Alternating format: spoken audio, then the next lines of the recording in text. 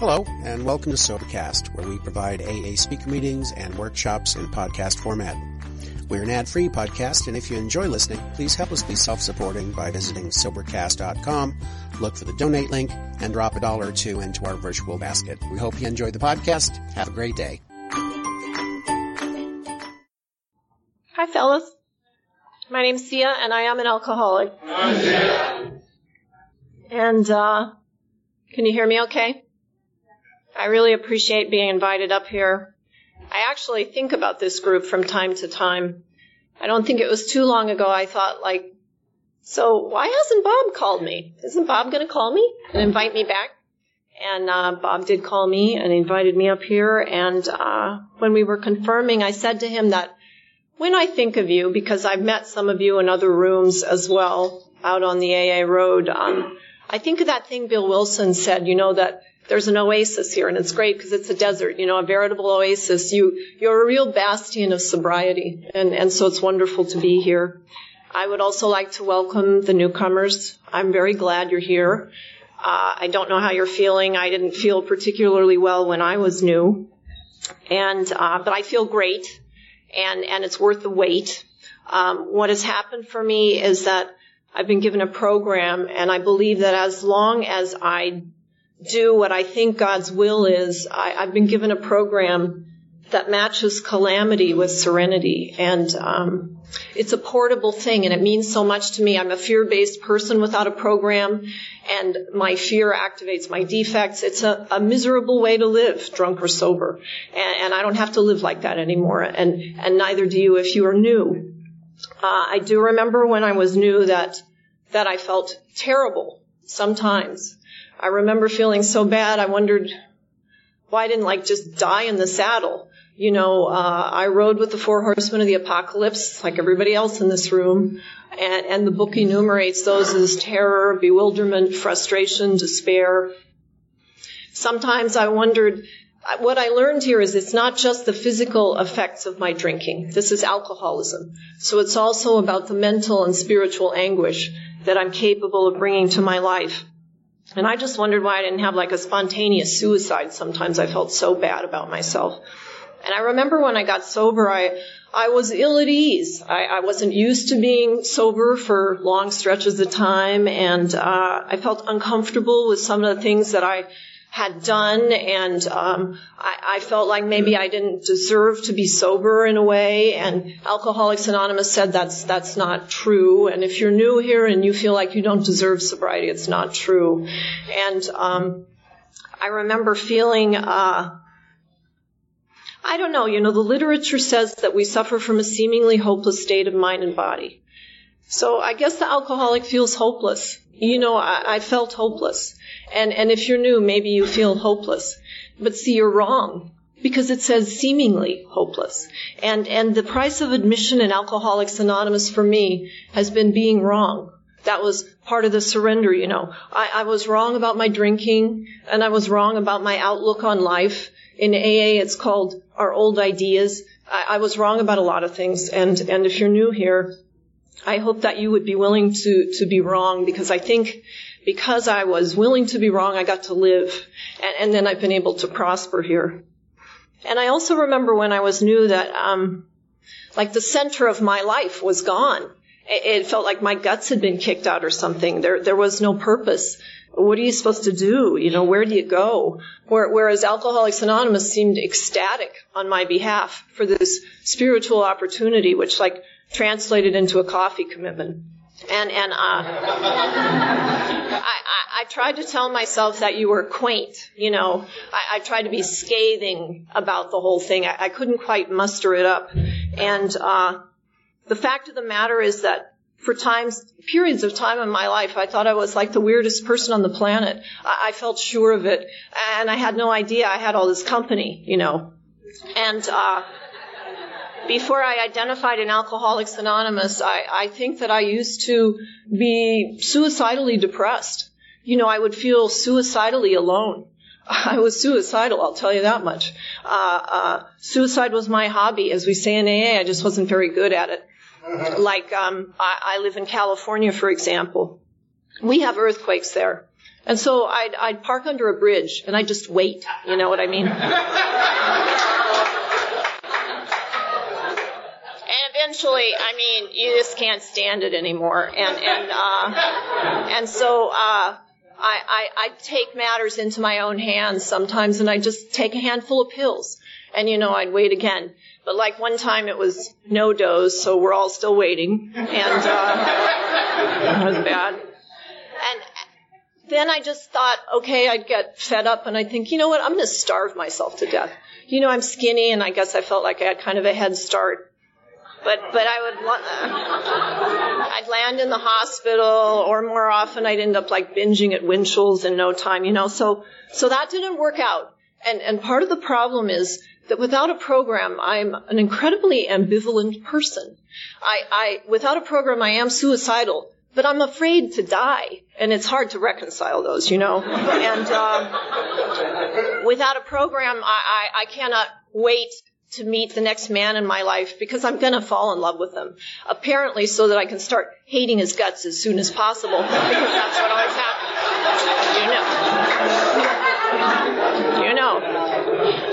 And I really needed to feel, I needed to be invited to everything, be in the middle of everything. Not that I was, but I needed it badly because I felt so separate from. And the problem was with that at the same time, like you invited me up here to share, and it's wonderful. But if I'm not working a program, I'm like consumed with self-centered fear, and it's this terrifying experience, And this ambivalence that I felt also translated into AA. Because to me, at first glance, Alcoholics Anonymous was the place where God lived, I guess. And I found out that God was like my biggest geographic. And then there's those two sister steps, 4 and 5 and 8 and 9. I thought those were pretty ominous. And that bothered me. And on top of that, I'm like, without a program, a quitter. I'm just a quitter. I'm not steadfast. I can't stay the course, and from very early on in my life, when some of the little friends I had excluded me from a social engagement, I extrapolated that into the whole world. The whole world didn't like me. And so what I did is I retreated to the bathroom stall in school. And it became like a metaphor for my life in a way, because of course we know the bathroom stall locks from the inside. And what I did is I made a decision based on self, which would put me in a position to be hurt because of what I thought you were thinking of me. And I didn't feel good enough to be a part of my family. And I felt less than in my family, and so I quit my family. I mean, I don't recall exactly mentioning that to them, and I didn't move out. I was like 8 at the time, but that's how I responded. I would just quietly withdraw. And when I was old enough to exert my will, I quit the church that I grew up in. And I quit the town where I grew up. And when I started drinking, I would quit town after town after town. And I quit this country.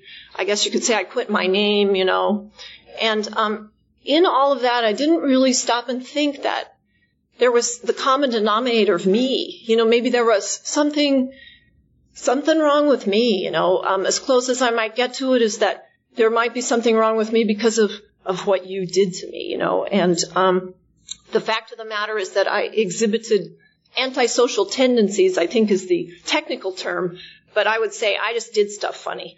For example, I did something funny with the Girl Scout cookie money a long time ago. And I thought they suspected me, and I thought they were going to ask me to leave. And so what I did is I just beat them to it. I quit. And but when it got right to it, I couldn't quit drinking. And what are you supposed to do then? Where do you go? You know what I mean? And I grew up in churches. I know you can go to church and make a pledge, for example. But why would I do that? Why would I go to church and make a pledge? And Bill Wilson in his Bible, which is in his home, the Foundation in New York now, there was line after line where he wrote his name and he dated it. He made a solemn oath. So I know you can do that to quit. But why would I go to church and make a pledge? Because I can't quit. And there's Alcoholics Anonymous, right, that we go to if we can't quit. But I don't know if I knew about AA, or maybe I wasn't ready for AA, so I didn't do that. And I thought about the people in jail, and I wondered if they made the people quit in jail, But I thought, how can they make you quit if you can't quit? And to my mind, that was just like interrupting, and it was rude, And then I thought about these people and these institutions that make you afraid. And I guess they think if they make you afraid enough, you're going to quit, Like my family. My family was going to throw me out if I didn't quit drinking. And then there's places that do intervention. And the thing is, I guess maybe I started drinking over my problems. That's hard drinking. Hard drinkers do that. But somewhere along the line there, I got separated from the pack and I became alcoholic. And my point here is this, that I was afraid. I was as goddamn scared as the hard drinker was scared. I was scared I would lose my family. And you know what happened to me? I lost my family. And the hard drinker quit before they lost theirs. And then I was afraid I was going to lose this little I'll show you job I had. And you know what happened? I lost my job. And the hard drinker quit before they lost theirs. And then I lost this other job. And then I reached a point where I was like afraid I was going to die. And that there was nothing I could do about it. That I might have to die of alcoholism to quit drinking. And at that point, I guess at the 11th hour, 59th second, 59th minute, 59th second, the alcoholic, we want another chance, and I thought I wanted to stop drinking. I wanted to stop drinking for the rest of my life is what I thought. And, that's when Alcoholics Anonymous made a suggestion to me. And what you said to me is, Sia, you don't really have to stop drinking for the rest of your life. Maybe you would stop drinking today. Does that interest you? That's what we do here. We don't drink today. And if you're new, there's a lot of new people here, I'll ask you, does that interest you? And so, I thought about it, because you can. and I thought about the fact that, most of the time, or a lot of the time, I seemed to wish I was dead. I thought about the fact that periodically I would try to take my life. I thought about the fact that I could now not stop drinking, and I didn't know where that would end up. And then I thought again about AA, with God who lives in AA and these sister steps that were very sinister. And, when it got right down to it, I was interested. And it says in our book that willingness is the key. If you want what we have. Maybe interest qualifies. Because what happened is that I believe the book says that the problem was removed from me. I think it says it that way. And so what happened to me, in my words, is that I was struck sober by God. I'm no more able to stop drinking tonight than I was all that time ago. January 29th, 1983. My sobriety date is January 30th. And I was struck sober. I think that's why Bob invited me here. That's my whole purpose, It's this pedestrian miracle that takes place in Alcoholics Anonymous. In our meeting here, meetings everywhere, excuse me, all over the world. And then AA has given its steps to treatment centers and hospitals, so it's happening there. And AA has given its steps to other problems, so it's happening there. So it's happening all over the place. But just because it's happening all over the place, it's still a miracle. You know what I mean? And the fact of the matter is, when I say God struck me sober, what it means to me is I was like a drowning kid. And a parent sees their kid drowning. They don't wait for the kid to yell help. They yank him out of there. And I feel like God yanked me out of there. And I don't think I really understood what was going on. I don't think I really got the spiritual compact that God seems to have with Alcoholics Anonymous. And as a result of that, this circle and triangle, unity, recovery, service, that beautiful triangle, which is this perfect thing mathematically. It adds up to 180 degrees, no matter what size it is or what plane it's on. And it's such a great symbol for AA because AA is this spiritual principle which works perfectly for the alcoholic that would work the program. And what I started to do, because I did not understand this, is I started to take credit for my own sobriety. I don't know, I guess maybe I thought I wised up or something. And because I took credit for my own sobriety, today would not be God's day. Today is my time. And it starts to be, instead of being divinely inconvenienced, as wonderful old timers in our meetings say, it starts to be a pain in the neck for me to take part of the day off. and come up here to Las Vegas maybe. It would be a pain in the neck because, see, when I take credit for the program, I revert to type. I become selfish, and it's mine, and it's about me, and I want to start thinking about things I'd rather do, places I'd rather go that I never been to maybe. Alaska is one. I mention Alaska because I saw a program recently that interested me about Alaska. It's this guy, he's just going to Alaska, and then out of nowhere he goes, he couldn't stop drinking.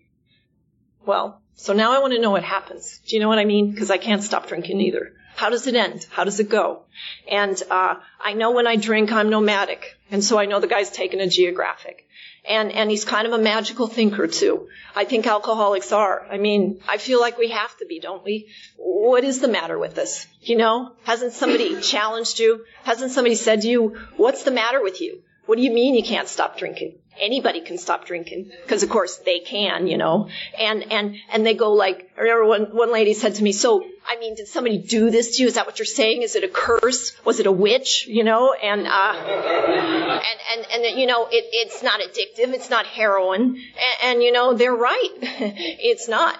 If you're new here, I would like to say to you, there's an old tradition in AA, we say, try to listen to the similarities, not the differences. But if you've come here from somewhere else, I strongly suggest, based on my experience, that you listen to the differences between AA and other places. And one of them is this, that's very important to me. Many places talk about addictions. Alcoholics Anonymous does something else with it, which has been very helpful to me. I know if 10 people use heroin, they're going to need it. I know if 10 people use crystal meth, they're going to need it. I know if 10 people drink alcohol, they're going to get drunk. But only one lucky dog becomes an alcoholic. And so what is it? You know, what is it? And the pioneers of AA, they wanted to know, what is it? And they went to a professional. They went to a doctor. You know, Dr. Silkworth, the only non-alcoholic in the book. And they said, so what is the deal? And Dr. Silkworth said that he thought it was an allergy. And I don't know about you if you're new, but I try to be in that book and put myself there because I want to stay here, you know. And so I thought about this allergy thing, and I thought, I understand allergies. I'm allergic to penicillin. And I have a friend who's allergic to peanuts. And I know if my friend eats a peanut, like her throat swells up and she's going to die. So here's what else I know. I'll tell you this. My friend is not eating a peanut today. And my friend's not eating a peanut tomorrow. She's never having a peanut, okay? Unless there's some tragic misunderstanding in a kitchen someplace. And I know that sometimes when I was drinking, I'd have a bad day. And maybe I'd go home and drink a bottle. And what I know is my friend, this peanaholic, if she has a bad day, she is not going to go home and eat a jar of peanut butter. You know what I mean? She's not. And the people that live with her, they're not like marking the jar to see if she's sneaking any, because that will never happen. Do you know what I'm saying? And whether there's even a jar of peanut butter in the house or not, she really could care less. Because, see, her relationship with the peanut is over. They're never getting together again, okay? And you know what else I found out? I was in a store one day. I was looking at something, the ingredients on the back of the can. It was not peanuts. But anyway, what it said on the can is the equipment used to process this food, like touched a peanut once. So if you have an allergy to peanuts, right, no point of purchase. And you know what I suddenly realized? I realized that like these peanaholics, they're probably fanning out all over the world with like a magnifying glass, you know, and they're looking at the ingredients because, see, they never, ever want a close encounter with a peanut in their lifetime. And so because of that, I know there will never be a Peanaholics Anonymous. And I know that there will never be Peananon either, right? And, however, if they had the second part of this that Dr. Silkworth proposed to Alcoholics Anonymous, if they had the peculiar mental twist that I have, if they had the obsession of the mind that I have, they'd have to eat the peanut. They'd have to eat more than one. Have to eat them all the time. You know what I mean? Think about it. They'd have to eat them even if it killed them. The 911 lines would be jammed all over the universe. And the reason they'd have to do that, and the reason that I had to do that, is because I can't live with the physical effects of alcohol. I can't live without the spiritual effects, you know? And so I think there is a distinction with alcoholism, and I think it's a very important one if you're new. And I would hate to have alcoholism in the back of the head like a wet mackerel, you know what I mean? So let me just submit that to you for some consideration. I mean, there's something really wrong with me to come up here, take the day. I got a new boss coming in. I was telling Bob, we got a new chancellor coming in. I just hired somebody. I was sick last week. I'm in school. I'm busy. To come up here to talk to you for, like, we hang out for a couple hours. Why? And I'll tell you why. It's because there is something really wrong with me. And remember, like in the book where Roland goes and talks to Carl Jung, and he's had it, and he says, just tell me the end of the story, okay? And so Carl Jung says something to him like, you have the mind of a chronic alcoholic. I have never seen one single case recover. One single case. Has a doctor ever said that to you? I mean, that would be a bad day. You know what I'm saying? Not to mention this world-famous physician. And then he went on to say to Roland that what he'd been trying to do with Roland was rearrange him emotionally so that he could have this vital spiritual experience. But he'd never succeeded with an alcoholic of that description. And when I read that, here's what I found out. I found out that there is no psychotherapeutic solution for alcoholism. There's just not. It has to be a spiritual solution for a spiritual problem. And I tested that. I mean, I thought, is there a precedent in the world for this that I can think of? And, you know, there is no pharmacy open at the Wailing Wall, I noticed. And the Catholics don't give therapy before communion. They have absolution. They have confession. And so I decided that has to be true. And Alcoholics Anonymous is the only viable solution for me with a spiritual problem. And so I just, if you're new, keep an eye out for things about AA that are unique. The reason is because AA works so very well. And so going back to this guy, there he is. He's in Alaska. He can't stop drinking. And he comes up with a crazy idea, and I've had a few, haven't you, to quit drinking, and none of mine add up to more than like, just go stand out in the street here, see a car will knock you down eventually. You'll stop drinking then. That's as good as I've got, you know.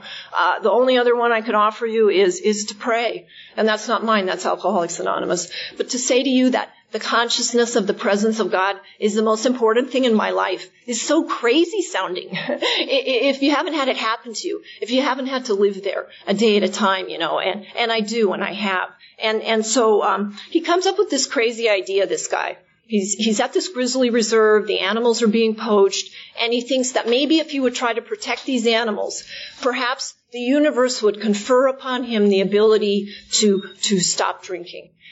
And you know, where this world-famous physician fails with Roland, this guy hits the jackpot. You know, it does say in our book that occasionally there's phenomena outside of AA. AA has this wholesale miracle going, but occasionally somebody sobers up on their own. And this guy stopped drinking. He couldn't believe it. Neither could I. You know, it's like a miracle. He said it like 5 times. I thought, yeah, I get it, pal. I get it. And then it was like this fairy tale or Disney movie. He starts making these films of these bears, you know, and he's sending them all over the world, and he's getting famous. And one day, he doesn't even have the audio feed off the camera. He has the audio feed on, but he doesn't have the cap off the lens of the camera. And what happens is one of these things turns and just eats him alive. And his girlfriend, for good measure. You know, it's all recorded. And my point in mentioning this here tonight is, if you're new, it's just not going to get that bad here in Alcoholics Anonymous. You know what I mean? This will never happen to you here, see. There's lots of ways to try to stop drinking, but this one is not dangerous. And I just, when I came here, you know, I got this thing going. I was kind of in a bad mood, like, oh, it's come to this kind of deal. And I thought if there's any newcomers here like me, I could cheer you up. And, I mean, we're here. We're sober. We're so lucky. And later on in this documentary, some guy said that Tim, this guy that died, got what he deserved. And, you know, I remember thinking, God bless you. The guy just didn't understand. You know, people don't. And that is why we have Al-Anon. I mean, people want to kill us. You know, somebody wanted to kill me. I was one of them. And all I know is this poor guy, he couldn't stop drinking. That's me. He tried to help himself. That's me. He died. It happens to so many of us, you know. And years ago when I came to AA, you said to me, you know, Sia, a lot of the things that happen to you are because of your drinking. That's a reason. but it's not an excuse. Don't ever use it for that. Because if you do, what happens is you'll become a victim. And a victim, by definition, is not going to do the stuff that we need to around here. And I gave that some thought. And you know what I realized? I realized that I would be willing to do the stuff in AA that you asked me to do, that you showed me by your example. I would do that whether I liked it or not, because when I looked at my drinking, I did a lot of stuff, whether I liked it or not, to get a drink. And the time came when people suggested I needed to pray. They suggested I needed to get on my knees and pray. And that was an appointment I really didn't want to make. And they asked me what those terms honestly mean to me. And it asks us in the book. You know, this isn't a rote thing. And they said, what do the terms honestly mean to you? What does God mean to you? And I didn't want to answer that because I haven't gotten a good reception on that. But there was a lot riding on it, so I gave it a shot. To me, you know, God was this all-powerful person. That's what I was taught. But God never answered my prayers, as far as I could tell. And nobody could explain that to me, and God never did. And if I was to understand it properly, at the hour of my death, God would be like the first one in line to judge me. And I just thought, that's a hell of a one-night stand, you know, and I wanted no part of it. And then in my church as well, the martyrs were venerated. They got the best seats, you know what I mean? And I'm like Bill Wilson. I want to be the number one man. So I want the best seats. I want to go. You know, how's this happen? How do you do it? And I found out that, like, they'd lay people out on the ice till they died for their faith. And when I read that, here's what I realized. I knew I'd be the first person up off the ice. You know what I mean? Saying, give me my clothes back and call me a cab, because I'm a smart aleck, you know, and I never liked him anyway, or something like that. And usually, if I was as candid as that, it was not well received. But you know what? Alcoholics Anonymous surprised me. You always have.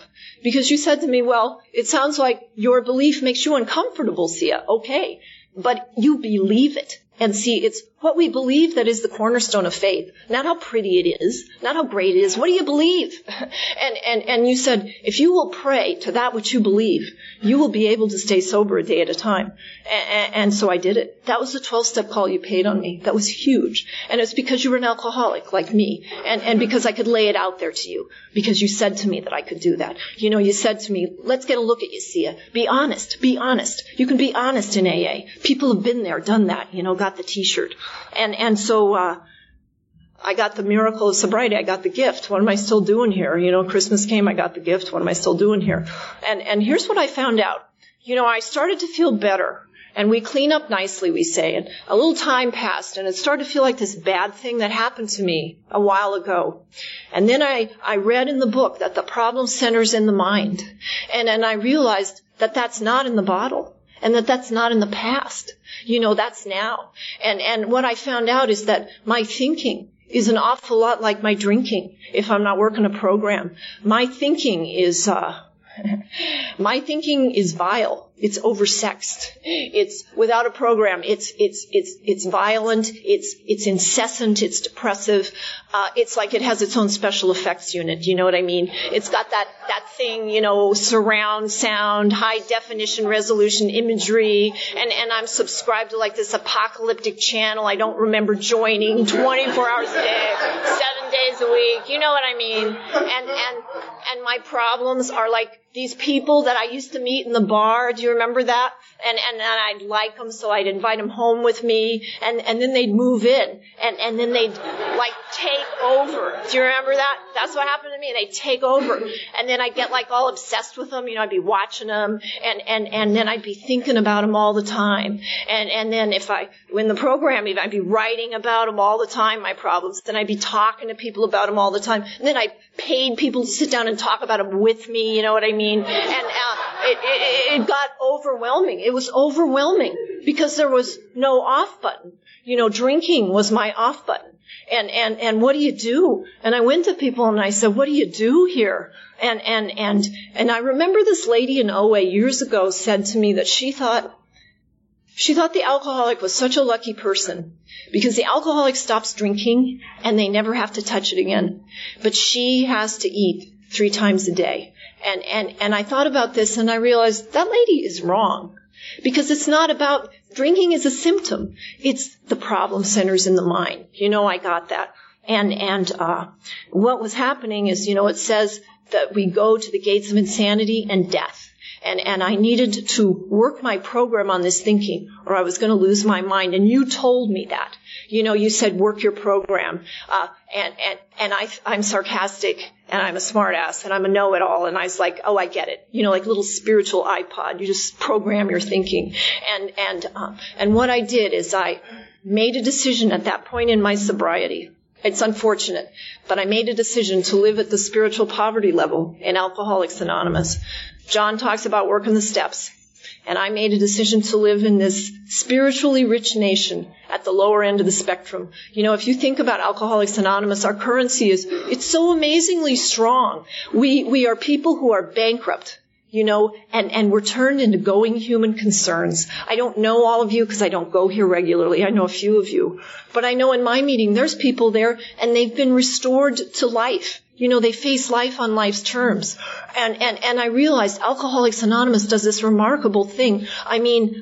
I got my family back. I didn't want my family back. I'd like you to know that. I got my family back in sobriety. You know what I mean? And I was restored to a job and the community. Why do you think they let us have meetings in places like this? Alcoholics Anonymous helps far more than the alcoholic. Alcoholics Anonymous helps families and communities. It's this remarkable organization. And yet in the face of that evidence, I made that decision that I was going to pick and choose the steps. And I paid a price for that. I got close to suicide a few times. And I mention that because you don't have to do that if you're new here. I had a sponsor. I'm just a self-willed person. And I had a couple of deterrents, and I feel lucky about it. One is the fact that my sponsor was suicidal, and she knew who she was dealing with. And she said to me, she never told me that I couldn't kill myself. And I so much appreciate AA. It's so unusual in this. When I came here, I had my share of drinking. And nobody in any of the meetings I ever went to turned to me and said, you don't deserve another drop. You miserable whatever. Nobody said that to me. And it gave me some dignity. I had so little dignity left when I came here. Didn't you feel like that? And my sponsor never said to me, you can't kill yourself. But what she said to me is, Sia, first of all, she said, you're not very good at this, so keep that in mind. But she said, if you do go for it, I would not sponsor you again. And it would be my considered opinion that you'd have to start your sobriety over. And I felt okay with that. I thought about it. The reason I felt okay with it is, we have this fatal malady. It's triggered by alcohol. And what amazes me is some of us go out there and we call it a slip when we drink. And that's not a slip. That's just suicide. You just didn't do it good, which I'm glad if you're back. And so I didn't have a problem with that. But the other deterrent to me is the fact that my sponsor had a spiritual awakening. Do you know what I mean? And when I decided not to work the whole program, I was at that part. You remember the part in the book with the Wright brothers and saying to them, gentlemen, this plane will never fly. This won't work. That's what I said. Contempt prior to investigation. And I guess that works okay for a plane, but it works bad for sobriety. And my sponsor had this spiritual awakening, and she was all joyous, flying all over the place with the Wright brothers, I guess. I don't know. You know what I mean? And she was like, many people remember Chuck C. People felt like Chuck C. knew God. He was just joyful. People followed him around like puppy dogs. They just loved him. And my sponsor had this spiritual awakening. And so what she was a vision for me. Because this is a place where I'm depending on her experience, that she's been there, done that, got the T-shirt. You know what I mean? This is a place where the professionals couldn't roll the dice with me either. They'd say stuff to me like, you know what, Sia, you can't tell me you're going to kill yourself. I have to write it down. I have to call somebody. We would have to commit you. We'd have to medicate. And I don't know how you feel about Alcoholics Anonymous, but I didn't get here to dummy down. Do you know what I mean? It says that this is a bridge to normal living. So where is it? You know what I mean? Where is it? And eventually I reached a point where I stood at a turning point again in sobriety. And I was going to ask God's protection and care with complete abandon. And it's as simple as that. And I remember turning to somebody in a meeting, an old-timer who I respected, and I said, something's not right. I was so sorry I said it the minute I said it because of my pride, but it probably saved my life. I said, something's not right. Because I was sponsoring people. I was secretary of a big meeting. I was married to a guy, and we were like one of the Mr. and Mrs. AA people, and he said, "Tell me about your program," this guy. And I was so proud. I walked right into this, like sucker punched. I was like, "Well, I sponsor these people." And he looked at me for a minute and he said, "Oh, I see. You're keeping yourself sober, huh?"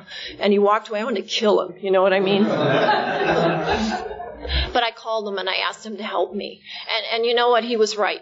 He was right. This is a 12-step program. It is not a boutique program. It is not a do-it-yourself program. It is not a me program. It is a we program. And that was a very perilous journey that I embarked on. I feel grateful that I got through that period, and I feel grateful that I embraced the program as it is, the full program, and it revitalized my sobriety. And I want to talk for a moment about some of the things that happened for me in sobriety. If you're new, that might matter to you. For example, I hated my parents when I came to Alcoholics Anonymous.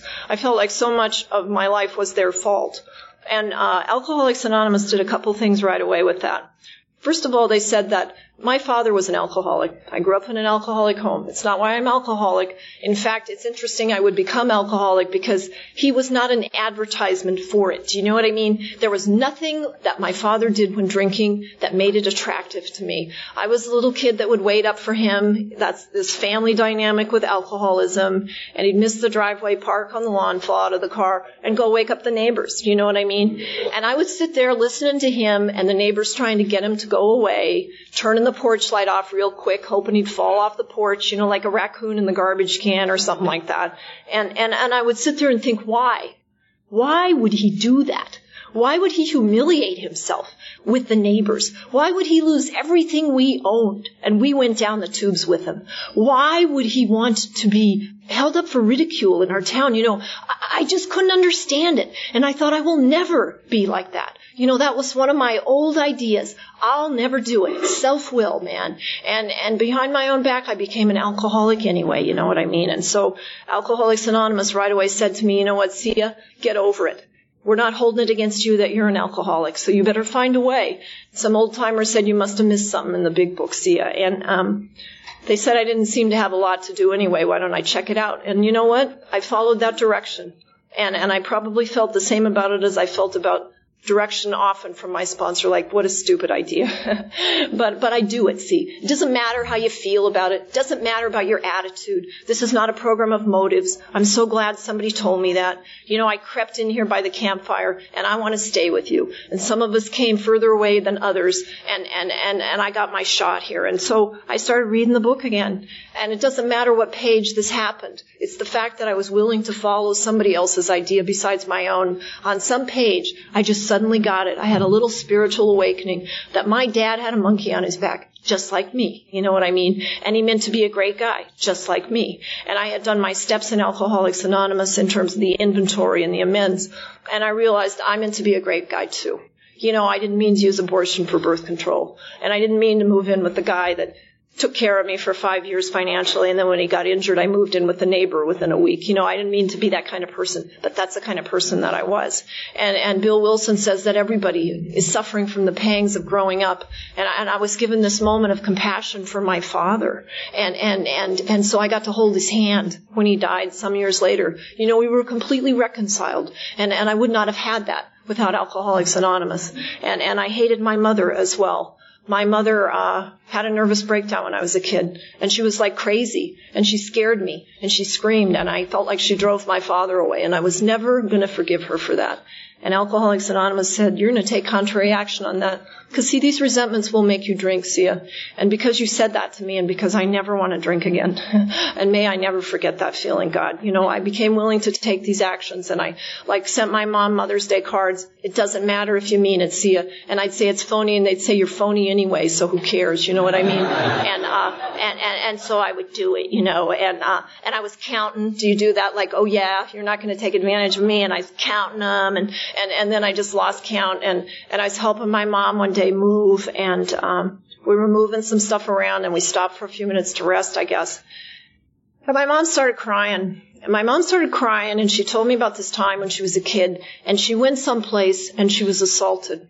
And she tried to tell her mom about it, I guess, and her mom, didn't believe her or something. And I was looking at my mom crying her eyes out. And, I don't know how many times this happened to my mom, but here's the thing. Something like that happened to me when I was a kid, too. And I had said to myself, I'm never telling anybody about it. I'm going to die before anybody knows. And I walked in Alcoholics Anonymous. You saw me coming, and you said pretty much, you'll stay as sick as the secrets that you keep. And so I divested myself of these things one by one. If you're new, it doesn't have to be from a podium. It's just that I am perfectly comfortable in Alcoholics Anonymous with some of the things I thought I could never divulge to another person. And I had done that here. And as I looked at my mother, my heart broke open for my mom. I had a moment of compassion because I realized my mom was this broken person. And I realized in that same minute that somehow Alcoholics Anonymous, this program, had healed me. When I walked into Alcoholics Anonymous, it said where 2 or more are gathered. What did I think they were talking about? That there's coffee here? No. It says there he is in our midst. Did I think they meant Bill? And it says, Dr. Silkworth, I think, says something like, if you come to scoff, may you remain to pray. And to a certain extent, I guess I had come and I had remained, but I had scoffed at part of the program. I had scoffed behind my own back. And it was a wonderful feeling to realize that there's no Alcoholics Anonymous for my mother, but I'm the big book. I'm the big book for my mom. And I'm at the center of my family now. And I have been able to be of assistance to people in AA. And I got married in Alcoholics Anonymous. You taught me it's like a closed meeting. Only the participants participate. And then one day my husband said he didn't want to be married anymore. And we got a divorce. And I hated it. I remember not wanting to tell anybody that because we were that little AA couple. And I went to a meeting and I heard some lady, I don't know, I shared it because I was afraid I'd drink. And some lady came up to me and said, when my husband left, I drank. And I remember thinking, thanks, lady. Because you know what she reminded me of? My primary purpose here is not to be married. My primary purpose here is not to have buddies. It's not to get a job. It's not to be restored to the community. It's to be sober and carry the message. She did that simple thing for me, and it counted a lot. And my husband and I separated, divorced, and, those are angry things that happen. But you taught me to keep my mouth shut and behave like a lady. And some time passed, and my former husband became incredibly ill. And he called me and he asked me to help him. He was dying. He asked me to help him. He asked me to help him because one time he came back to L.A., he'd moved away, and he stood up at a podium and took a cake. And he turned to me in a meeting like this size, and he said, Sia, I want to tell you what a great example of Alcoholics Anonymous you are to me, in ways you may know and ways you may not. And we reconciled. We were friends. That's because you made me keep the door open. Who knows where you carry this message? And so he was dying, and he asked me to come and help him. And, I was with someone else, and I still am. And I asked him what he thought of that. And he's in Alcoholics Anonymous, too. And he said, you need to go. You need to help him, this man that I lived with. And so I went, and I was of service to my former husband. And then the son of a bitch lived. You know what I mean?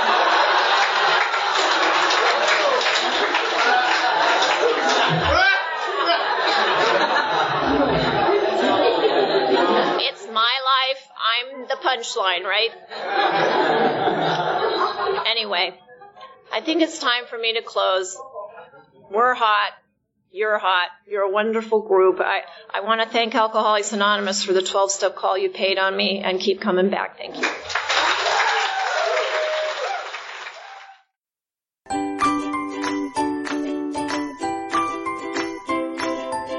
Thanks for listening. I hope you enjoyed the podcast. Sobercast is ad-free, and we'd like your help in order to keep it that way. So if you'd like to help us be self-supporting by pledging $1 or $2 a month, visit Sobercast.com and look for the donate links. Thank you very much.